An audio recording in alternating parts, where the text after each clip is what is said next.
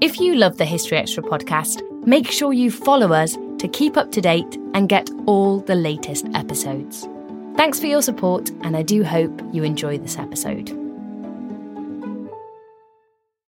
This episode is brought to you by Indeed. We're driven by the search for better, but when it comes to hiring, the best way to search for a candidate isn't to search at all. Don't search, match with Indeed. Use Indeed for scheduling, screening, and messaging so you can connect with candidates faster. And listeners of this show will get a $75 sponsored job credit to get your jobs more visibility at Indeed.com/historyextra. Just go to Indeed.com/historyextra right now and support our show by saying you heard about Indeed on this podcast. Terms and conditions apply. Need to hire? You need Indeed. The die is cast, wrote Bostonian lawyer John Adams in a letter to a friend on the 17th of December 1773. Last night, 3 cargoes of tea were emptied into the harbour. This is the grandest event which has ever yet happened since the controversy with Britain opened. Adams, who would soon become a leading patriot and later served as the second president of the fledgling United States of America, did not underestimate the importance of the events at Griffin's Wharf the previous night. The people should never rise without doing something to be remembered, something notable and striking, he noted in his diary on the 17th. This destruction of the tea is so bold, so daring, so firm, intrepid and inflexible, and it must have so important consequences. I'm Eleanor Evans, and welcome to episode 4 of Boston Tea Party Igniting a Revolution. This episode, we'll investigate those consequences. We'll consider the crackdown by Britain's government in the wake of the destruction of the tea and hear more about its significance in the brewing revolution. In our previous episode, we heard about the destruction of the tea, how the event was deliberately non-violent and targeted only the East India Company's tea on 3 ships in Boston Harbour. If no one was harmed, and it didn't include the violence of other events that both preceded and followed it, why was the act so significant? Here's Professor and author Benjamin Karp with some more context to help us understand the impact of the protest. The amount of tea that was dumped into the harbor was 46 tons of tea. When a ton of tea could buy you Paul Revere's house in the North End. So if you think of a middle-class house in a very dense part of a city and multiply that figure by 46, you get a sense of the value of the tea that was destroyed. If you try and just do it on the basis of currency, you could say probably between $1 and $2 million nowadays as far as the value of the money, but I actually think that that might even understate it. I mean, tea was incredibly valuable and it could be sold at a markup. And so I think that using the value of 46 times the value of a middle-class house in the 18th century, then that gives you a sense of the value of what was destroyed. With the tea floating in Boston Harbour, the duties unable to be claimed, and the authorities aware of the destruction, what happened to the individuals responsible? Both in London and in Massachusetts, people entertain the idea of, could we prosecute these people for treason? And they're like, no, there's no way that you'll be able to make that stick. All right, well then can we, prosecute for some kind of lesser crime of disturbing the peace, et cetera, et cetera. But there's no one to prosecute, right? You need witnesses, you need verification. No one is going to come forward. It would be a guarantee of making yourself extremely unpopular if you started to just round up the usual suspects, et cetera, et cetera. What the governor finds is that, and the attorney general find, is that their authority just doesn't extend that far. They don't have the support of their council. They don't have the support of the general court. There's very little that they can do. So as far as criminal prosecution, the matter is essentially dropped. One of the reasons why I think the participants in the Boston Tea Party kept it a secret for so many decades is that they may have feared civil suit by the East India Company, suing for damages. But the idea that any of these guys would have been criminally prosecuted, especially after the Americans achieved their independence, nope. There's no repercussions for any of these guys. The only guy who faces repercussions are this guy I mentioned before, Charles Connor, who was beaten up on the wharves for pocketing tea for his own purposes. Otherwise, the men who stood strong and dumped the tea into the harbor, none of them face any criminal prosecution for that. With no individuals able to be traced or prosecuted for the destruction of the tea, what about those who may have had a hand in the protest's organisation? I put this question to Professor and author Sarah Purcell. What we don't know is exactly who organized that or how. We know for sure Samuel Adams probably was not there. Did he know about it? Probably. Was he probably in on the organization? Yes. But even that, we're not entirely sure of exactly what he said. There was a lot of debate amongst historians. In the 20th century, some people argued that he had sort of, in one of his speeches, said some code words that had sort of triggered these tea destroyers to leave the town meeting and go to the wharf, but that really isn't proven, and we don't really know. So some part of the organization was secret, and that's the part where they organized what was going to happen at the wharf that night. And it was a very limited attack. We talked about violence earlier, that there definitely had been violence in the streets of Boston. This was a very non-violent attack, and it just destroyed thousands of pounds worth of tea. It's clear that so much remains in the shadows. 250 years on, I asked Benjamin whether it's become any easier to foreground any individuals in this act of civil disobedience. Many of these guys, like William Molyneux or Paul Revere, had stood strong on behalf of their neighbors when customs officials began poking around in their business. So a lot of these people, it might not have directly affected them, but it affected people they knew, and they acted collectively on behalf of their neighbors. So I find I often frustrate interviewers who want to talk about particular individuals and raise them up to heroes and protagonists of this story. But I always resist doing that because I really see it as a collective movement to a very significant degree. There's an idea of neighborliness that really animates Bostonians when they're acting against some of these laws. Are there key figures who emerge as particularly well-spoken leaders, or leaders who are particularly articulate writers, like James Otis or Samuel Adams? Of course. Does Paul Revere engage in these, very kind of visible rides on behalf of these groups? Yes, right? Do we know the names of some of the participants in the Tea Party? Maybe, right? And we can learn more about them and what they had endured, right? Like, I'm very interested in the fact that, the bullets narrowly miss 5 guys during the Boston Massacre who then caught these slain men in their arms or tried to bring them to get medical attention, right? Like, that must have, really had an impact on them personally. And I try to tell those personal stories in the book. But at the same time, I really see this as an act on behalf of the whole community. Whoever was responsible that night, the act of destruction quickly caused ripples of shock, celebration and solidarity. But while we now know the event as the Boston Tea Party, how was it known in the immediate aftermath?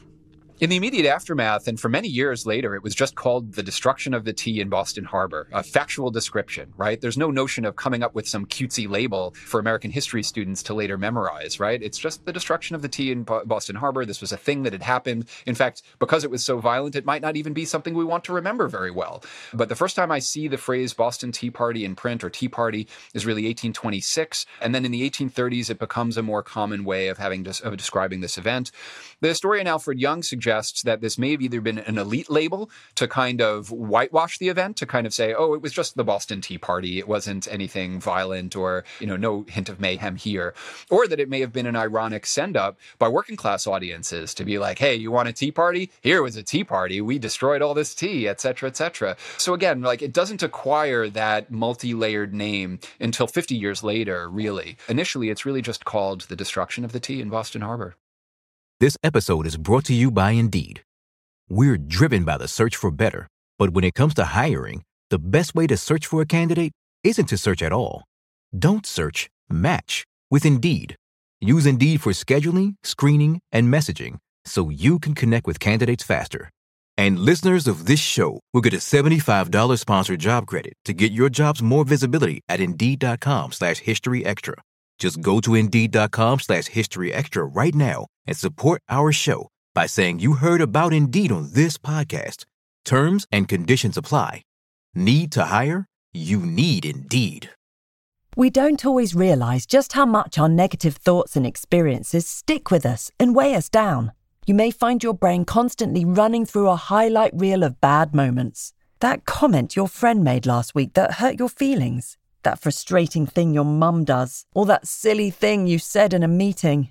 Maybe it's time to get it all off your chest, whether it's a tiny annoyance or something much bigger. Talking about it can give you some relief and lead you to a potential solution. That's where therapy comes in. It's a safe space to share whatever's weighing you down and learn to process it, so your internal highlight reel can focus on the good stuff. And BetterHelp offers affordable online therapy on a schedule that works for you. Connect with a licensed therapist by text, phone, or video call. Start the process in minutes and switch therapists anytime. Let it out with BetterHelp. Visit betterhelp.com/historyextra today to get 10% off your first month. That's BetterHelp, HELP.com/historyextra. Though it was yet to acquire the name that's now synonymous with the road to revolution, the act of destruction still quickly took on significance in the 13 colonies. News starts to spread very, very quickly because, of course, as I said, the Sons of Liberty had created correspondence networks, and they became known shortly thereafter as committees of correspondence between various colonies. And they also really had a lot of publication possibility because many newspaper publishers were quite sympathetic, or several newspaper publishers were quite sympathetic. So word started to spread really relatively quickly. And in fact, there are sympathetic tea protests in many other places. Students at Princeton University in New Jersey, for instance, they hanged Thomas Hutchinson in effigy. So it tells you that as far as New Jersey, they were directly linking to the Massachusetts protests, because why would they hang the governor of Massachusetts in effigy if they didn't pay attention to what was going on? There are also other kinds of tea protests, even though the tax was not being collected in other colonies and did not get as close to being collected. So for instance, a group of women in Edenton, North Carolina, signed an agreement to boycott tea, and they were derided in London as a sort of, quote, ladies' tea party. And there's a famous engraving of the Edenton ladies' tea party where they're shown as grotesque and masculine, and they're taking part in the male political realm, which they shouldn't be doing. And this is a way of critiquing them, but they were very much showing their solidarity with the Tea Party and with the Boston protests. So there are protests in New York, protests in the Carolinas, New Jersey, other colonies join in shortly thereafter, within weeks and months. While these protests are clear evidence of increased solidarity among the colonies, the real change was yet to come. Here's Benjamin. One of the myths about the Boston Tea Party is that it was such a galvanizing act of civil disobedience that it immediately inspired American colonists throughout the eastern seaboard to rally toward independence. But that's really not true. It is Parliament's reaction to the Boston Tea Party that will later galvanize a lot of Americans, because what Parliament does is it passes a series of what are called the coercive acts. Later on in textbooks, they'll be called the intolerable acts, but that's not what they were called at the time. But the coercive acts, the most direct one is the Boston Port Act, saying we are going to shut the entire town of Boston, close it to almost all trade until it pays the East India Company back for the tea that was destroyed. So in other words, it's going to ruin Boston economically and hold the town of Boston responsible for repayment. And the Bostonians are like, wait, but this wasn't the town of Boston. There were some protests at the body of the people, but we can't control that. And even within the body of people, it was a separate group, these Mohawks that had actually done it. We don't know who they are. Why should the whole town be held responsible? But this is something that really a lot of other colonies are like, oh my gosh, like, let's send some food to Boston, right? Because a lot of people are going to be thrown out of work and unable to sustain themselves. So, this becomes a big thing. The other acts, there's the Massachusetts Government Act, which in the future is going to limit town meetings and is going to say, okay, the governor's council is now going to be appointed directly rather than chosen by the House of Representatives or the General Court. So there's all sorts of changes to the Massachusetts government that's going to make it a little bit more top-down governed and give the people a little bit less input in government. So that change to the Massachusetts Charter is very controversial and worrisome. From those two acts, you can see that what Parliament is trying to do is single out Massachusetts, single out Boston, so that they can kind of like cut it off from the other colonies. But this kind of backfires on them because the other 12 colonies really rally around Massachusetts in response to this. There's also an act called the Administration of Justice Act, which has to do with British officials facing capital trials, being able to ask for a change of venue and face a jury elsewhere. And then there's the Quartering Act, which has to do with the Army's ability to quarter troops in unoccupied buildings in the American cities. And then later on, there will also be the Quebec Act, which has nothing to do with this directly, but allows certain kinds of the court system and freedom of religion and other things for the formerly French Quebecois in a way that really disturbs a lot of English-speaking people. So these coercive acts are really what get people very, very angry, causes the gathering of delegates at the First Continental Congress in September of 1774, and also leads to a lot of backcountry protest and intimidation of what are called the mandamus counselors and all sorts of other actions during 1774, which really kind of accelerate the timetable towards armed insurrection. A note here about the Continental Congress. The first of its kind, it brought together delegates from 12 of the 13 American colonies to Carpenter's Hall in Philadelphia to discuss the colony's future in the face of what they perceived as growing British aggression.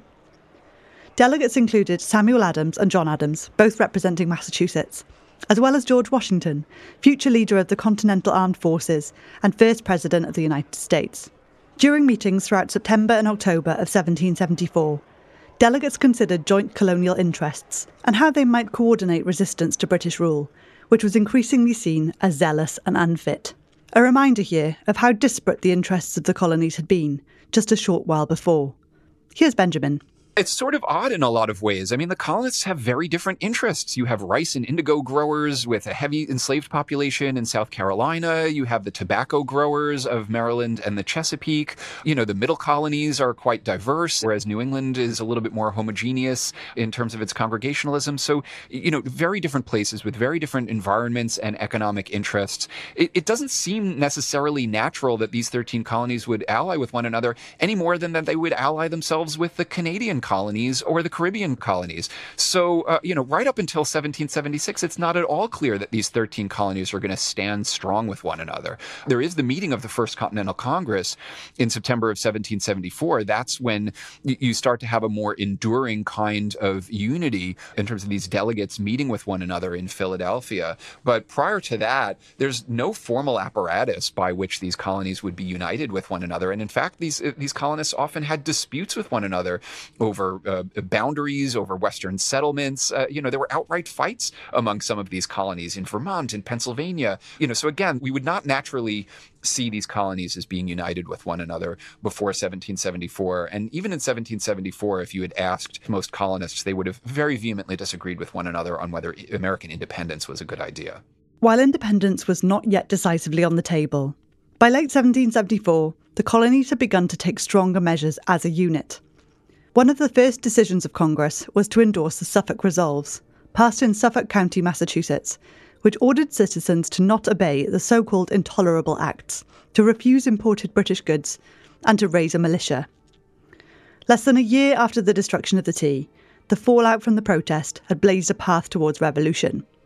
Let's remind ourselves what life was like in Boston following these acts. After the imposition of the coercive acts and the presence of troops in Boston, Boston becomes a much more unpleasant place if you are a Son of Liberty or someone who supports the Sons of Liberty. The town has been shut to all trade. There are troops on Boston Common. You are living under a much more explicitly military governor.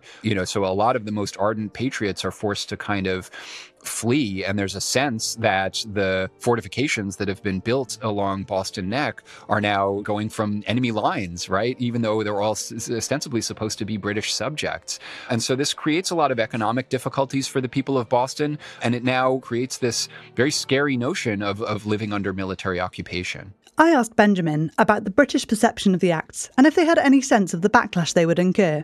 Did they worry that the attempt to control, in their eyes, an errant colony would have these wider-reaching ramifications? I mean, Parliament is faced with some bad choices. I mean, as a matter of pride, they can't just keep backing down, right? Otherwise, their authority has no meaning at all. They felt that they needed to take a firm line, or the colonies would continue to defy all acts of Parliament, right? Like, if they're going to have supreme authority over the American colonies, then they have to be willing to back that authority up. And so when you've got this recalcitrant colony, they've eventually got to turn the screws to it after years of protests and intimidation of British officials. Let's take a closer look at the impact of this turning of the screws, as Benjamin called it, on the other American colonies. Here's Professor and author Sarah Churchwell. When Boston held the line, of course, what it did was it mobilized and strengthened the boycotts across the other colonies. And it was a heartening event. People could really take encouragement from it. And so it definitely spread the revolutionary sentiment because very quickly the Crown responded. In punishment, they tried to strip political power from Massachusetts. And not only did that incite further political protest and radicalize more Americans, or more, I should say more colonists, who might have been sitting on the fence at that point or thought it's not my fight. Increasingly, they start to see these encroachments by the crown, therefore, as warning signs that everybody needs to recognize. And indeed, some of the Sons of Liberty tried to convince people, merchants and capitalists back in Britain, that this was a shot across the bow that every Englishman should be worried about because the crown was taking away economic and political independence and breaking what they saw as the fundamental social contract that said taxation comes from the consent of the governed and that there can be no taxation without representation, which is now a phrase totally associated with the Boston Tea Party and with American independence. That principle of no taxation without representation being increasingly taken away from the crown in response to the Boston Tea Party. And all that did was escalate and radicalize colonists around North America. On the 22nd of April, 1774, Britain's Prime Minister, Lord North, defended the Coercive Acts in the House of Commons. "The Americans have tarred and feathered your subjects," he said, "plundered your merchants, burned your ships, denied all obedience to your laws and authority. Yet so clement and so long forbearing has our conduct been that it is incumbent on us now to take a different course. Whatever may be the consequences, we must risk something. If we do not, all is over." I asked Sarah Purcell for her take on how else, from the perspective of the British Parliament, these coercive laws were justified. These are colonies, right? So the whole idea is they can and must be ruled. And the Tea Party is seen as such a violation. You know, it's not just about Thomas Hutchinson, but Thomas Hutchinson stood for crown power in Boston, in Massachusetts. And so this utter disregard for him and utter flaunting of his authority and the authority of the government to impose control through the British East India Company is really seen as, like I said, beyond the pale. And what they're really concerned about is because of the sympathetic protests that were starting to take place in other colonies, they thought that Massachusetts was the hotbed of the worst kind of resistance. And it had been accelerating again. Things had been a little quieter in the beginning of the 1770s, but this seemed not only to have reignited the protests of the 1760s, but it was ramped up and it was much worse in kind than what had happened in the 1760s. And so from their perspective, it risked getting completely out of hand and spreading to other colonies. Now, they probably ministers, parliamentarians, even royal officials in the colonies, they were underestimating the breadth and depth of the resistance and the fact that it wasn't just Massachusetts where this was taking place. There was also organizing and pamphleting and newspaper articles and average men and women taking part in the resistance in many other colonies as well. And so what happens up through the beginning even of the Revolutionary War the following year, 1775, is that they think if they could just get Boston and Massachusetts under control, it will then fizzle out everywhere else. But the opposite happens, like trying to control Massachusetts and trying to impose what they saw as perfectly legitimate control actually helps to accelerate into an actual war instead of just some kind of civil disobedience. Rather than bringing the colonies under control, as Sarah just alluded to, tensions from the Coercive Acts, passed in direct response to the destruction of the tea, were driving resentments to breaking point. In September 1774, Jonathan Shipley, the Bishop of St. Asaph, had challenged the effectiveness of the Acts in a published speech in defence of the colonies. "Let us coolly inquire, what is the reason of this unheard-of innovation?" he said. "Is it to make them peaceable? My lords, it will make them mad. Will they be better governed if we introduce this change? Will they be more our friends? The least that such a measure can do is to make them hate us." I asked Sarah Purcell what importance she places on the Intolerable Acts. I think it's incredibly important because if the Coercive Acts had never been passed, it's hard to figure out exactly that the Revolutionary War would have resulted. So let's put it the other way. That's kind of a counterfactual way of putting it. The Coercive Acts directly led to the Revolutionary War's beginning because the port is closed, troops are there, including very high command of those troops. It's extremely clear that military control of Massachusetts is going to happen. And if that had not taken place, I'm not going to say the Revolutionary War never would have happened. Like, the American Revolution probably still might have occurred in some other way, but it would have certainly taken longer, and it would have taken other forms, and it would not have probably resulted in exactly a war, because part of having a war means you need to have organized military forces, right, opposing one another. And so by stationing a large section of British troops in Boston, you get the chance to have a war because the British Army is there. They choose military means to enforce what's going on. And those military means, they accelerate things. And because the resisting colonists don't really back down. Lord North told the House of Commons that we are now to establish our authority or give it up entirely. So the idea that the die has been cast and it's important, the Prime Minister is saying, like, we have to establish British authority, or we're going to have to give it up entirely. Well, there isn't any leeway once you have made that the policy, right? You're either going to establish authority or have to give it up. And that is what happens. Then we could talk about how the Revolutionary War started, but they are cracking down and trying to use troops.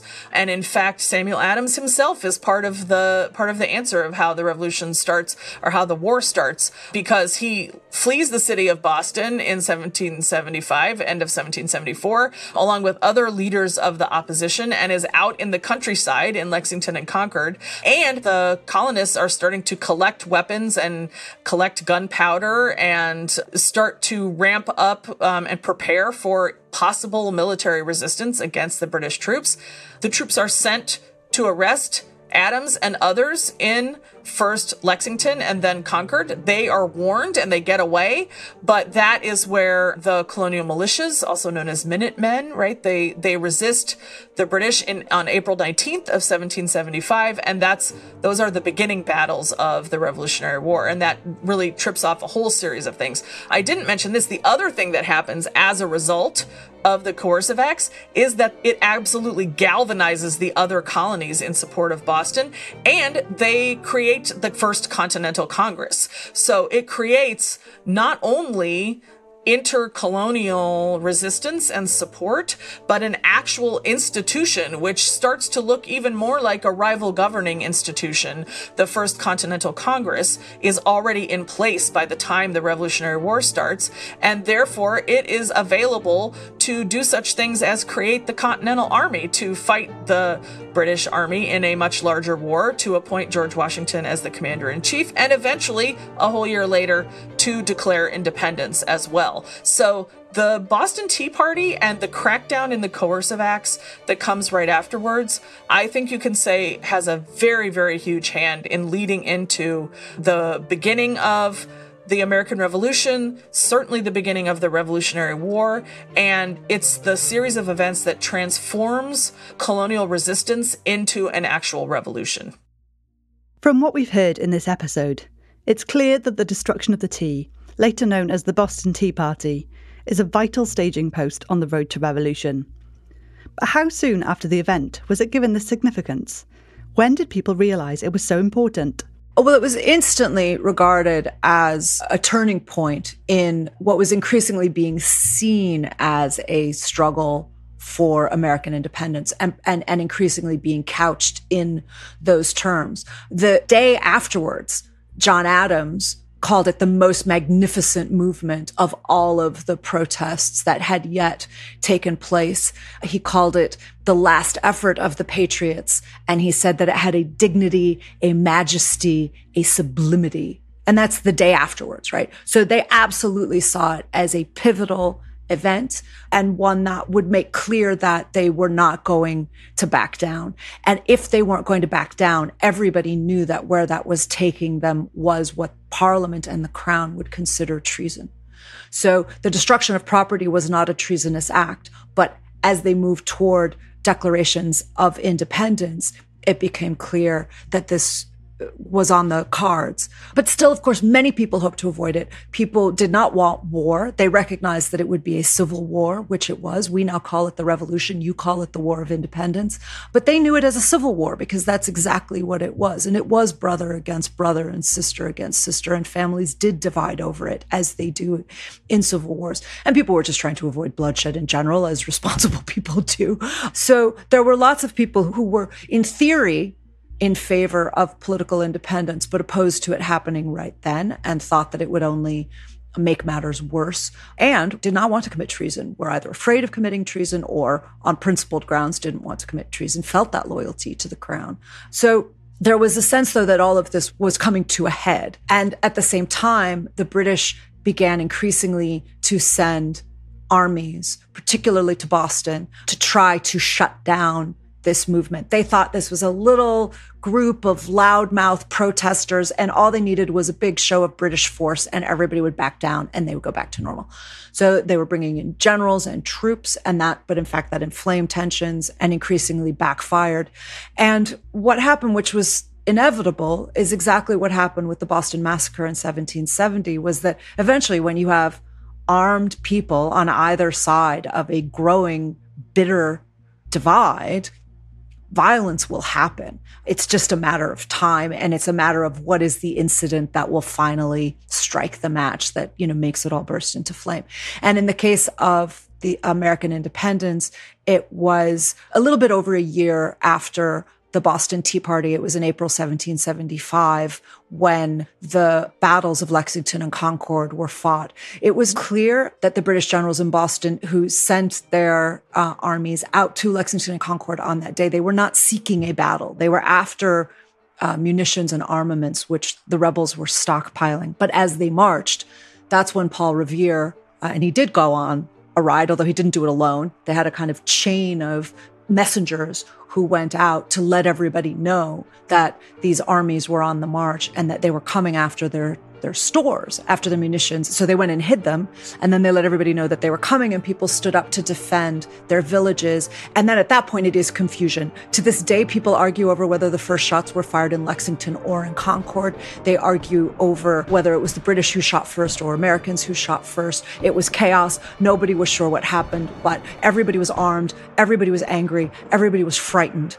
And battles ensued. And once those happened, the revolution had begun in April 1775. Next time on Boston Tea Party Igniting a Revolution.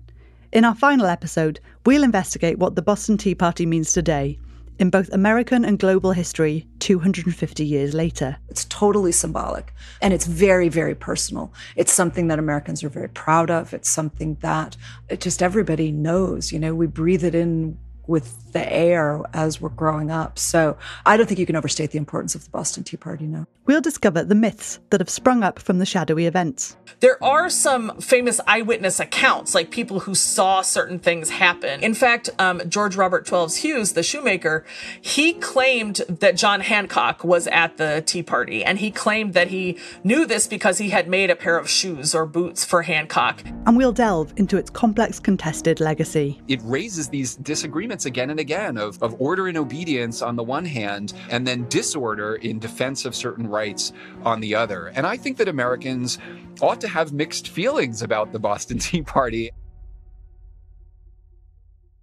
Many thanks to my experts for this episode. Benjamin Karp is Professor of History at Brooklyn College and the CUNY Graduate Center, and the author of books including Defiance of the Patriots, The Boston Tea Party and the Making of America. Sarah Churchwell is Chair of Public Understanding of the Humanities and Professor of American Literature at the University of London. Sarah Purcell is Professor of History at Grinnell College, Iowa, and the author of books that include Sealed with Blood, War, Sacrifice and Memory in Revolutionary America. This episode was written and researched by me, Eleanor Evans, and produced by Sam Leal Green. Additional checks were by Gordon O'Sullivan. Thanks for listening.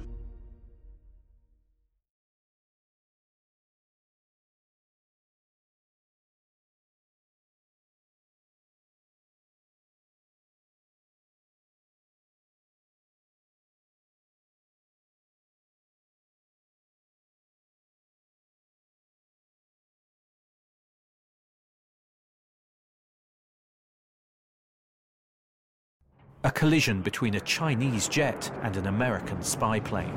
He came and rammed into our left wing. With relations increasingly strained, what are the chances of things spinning out of control? The Western world was asleep.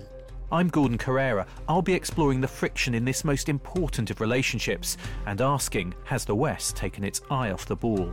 You cannot ignore China. From BBC Radio 4, this is Shadow War, China and the West.